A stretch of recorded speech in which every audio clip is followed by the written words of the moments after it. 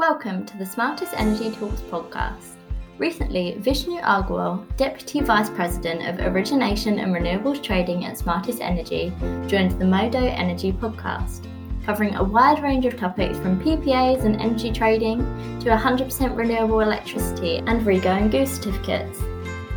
Today's episode is the last of the series with Modo Energy, so if you haven't already, go back and listen to the rest of the series. Today's final episode explores the EU decision to remove GOOs and the controversy around REGOs and GOOs, and we hope you enjoy. So, what about this? There's a hot potato at the moment about Europe, right? So, there's going to be a decision soon about REGOs, guarantees of origin, about how we trade with the EU. And is this related to Brexit? Is this because of Brexit, or is it okay? What's all that about? Yeah, it's good. It's a good question. So actually, we've had the decision, and that came out on Wednesday. But essentially, in the UK, we were able to import guarantees of origin from Europe, and what that, along with importing the renewable power, most of it, you would also be eligible for an exemption to various schemes. So the subsidy scheme of the small FIT scheme and the larger FIT scheme, the CFD scheme. Now, the reason that came about was because of EU state aid rules. So it was part of the agreement that the UK had to make with the EU as being part of the EU. So since we left the EU, that's no longer applicable. You don't need to apply these exemptions anymore to European power. So that's always been, since Brexit, a controversial point, because why are we still applying them? So, it's certainly something that we've questioned, and now that decision has come. So what's the decision that we do? So the decision is that the EU guarantees of origin are no longer eligible for exemptions in the UK. So that means that our market for these certificates is now just a UK market. We can't trade with Europe on this stuff. Yeah. So there was two decisions made, and the second decision was we'd actually unilaterally not accept any EU guarantees of origin certificates at all. So we can't cover our carbon. So I'm a steel producer. I can't buy carbon. Well, sorry, stop me. So Smartest Energy, who's my energy supplier, is a steel producer. Yeah. Smartest Energy now can't go to a German wind farm and buy the certificates and then offset it over here. Is that how it works? Yeah, so they can't go out and buy anymore from them and import them to the UK, and that's good? Is this good, or is this bad? There's arguments for and against, right? So, for that definitely helps our UK production, incentivises more development in the UK. Yeah, good. Which is good. Bad. Look, we're over the next 5 years, we're expecting to double our interconnection capacity, right? Yes. So what? We're importing all this energy from connected countries, and it gets the interconnection. The carbon certificate can't get through. It's like what colour is that energy, right? Because with the capacity in 2030. Theoretically, over half of our energy could come from abroad if we were just importing full time. Like 20 gigs or something like that, isn't it, of interconnectors, maybe more? Yeah, it's going to double. So what are we saying? Are we saying that energy is grey or brown? Like, we don't know what colour that energy is. Tricky. Right? So, and then that has a knock-on effect for consumers, right? Because if you're a corporate, and you can choose where to domicile yourself, right? You can domicile in Europe, or you can domicile in the UK.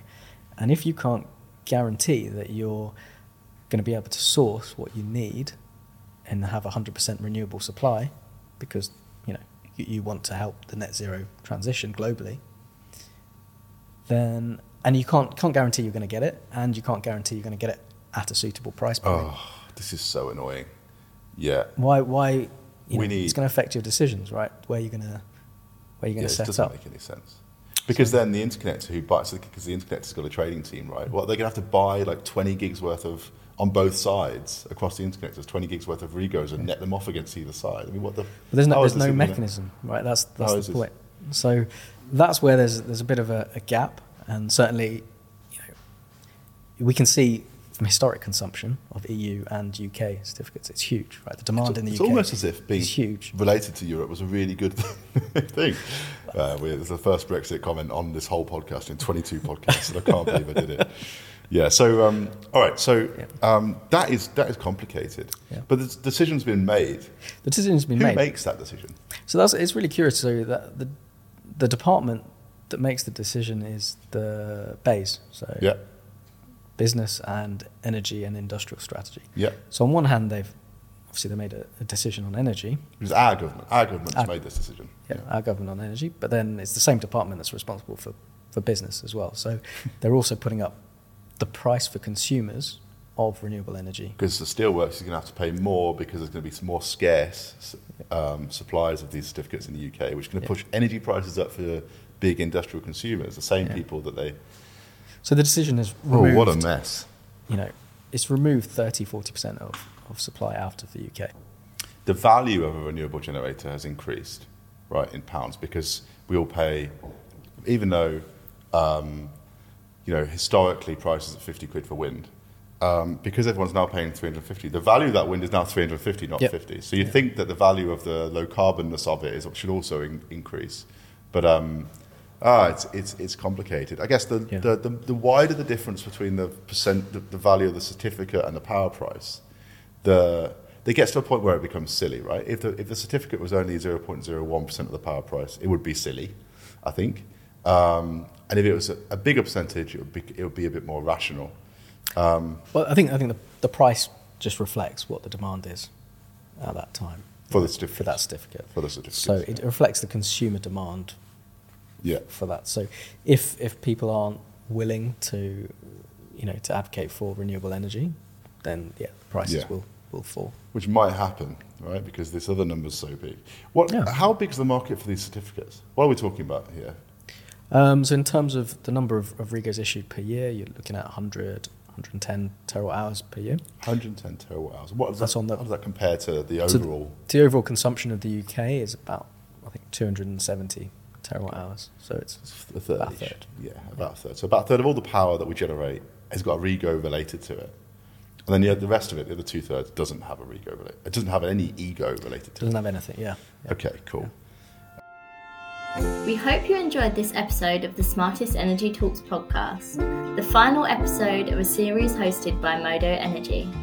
As I mentioned previously, if you haven't already, go check out the previous podcasts in this series, exploring PPAs, carbon and certificate markets, and 100% certified renewable electricity and REGOs. Thank you for listening, and we hope to see you again soon.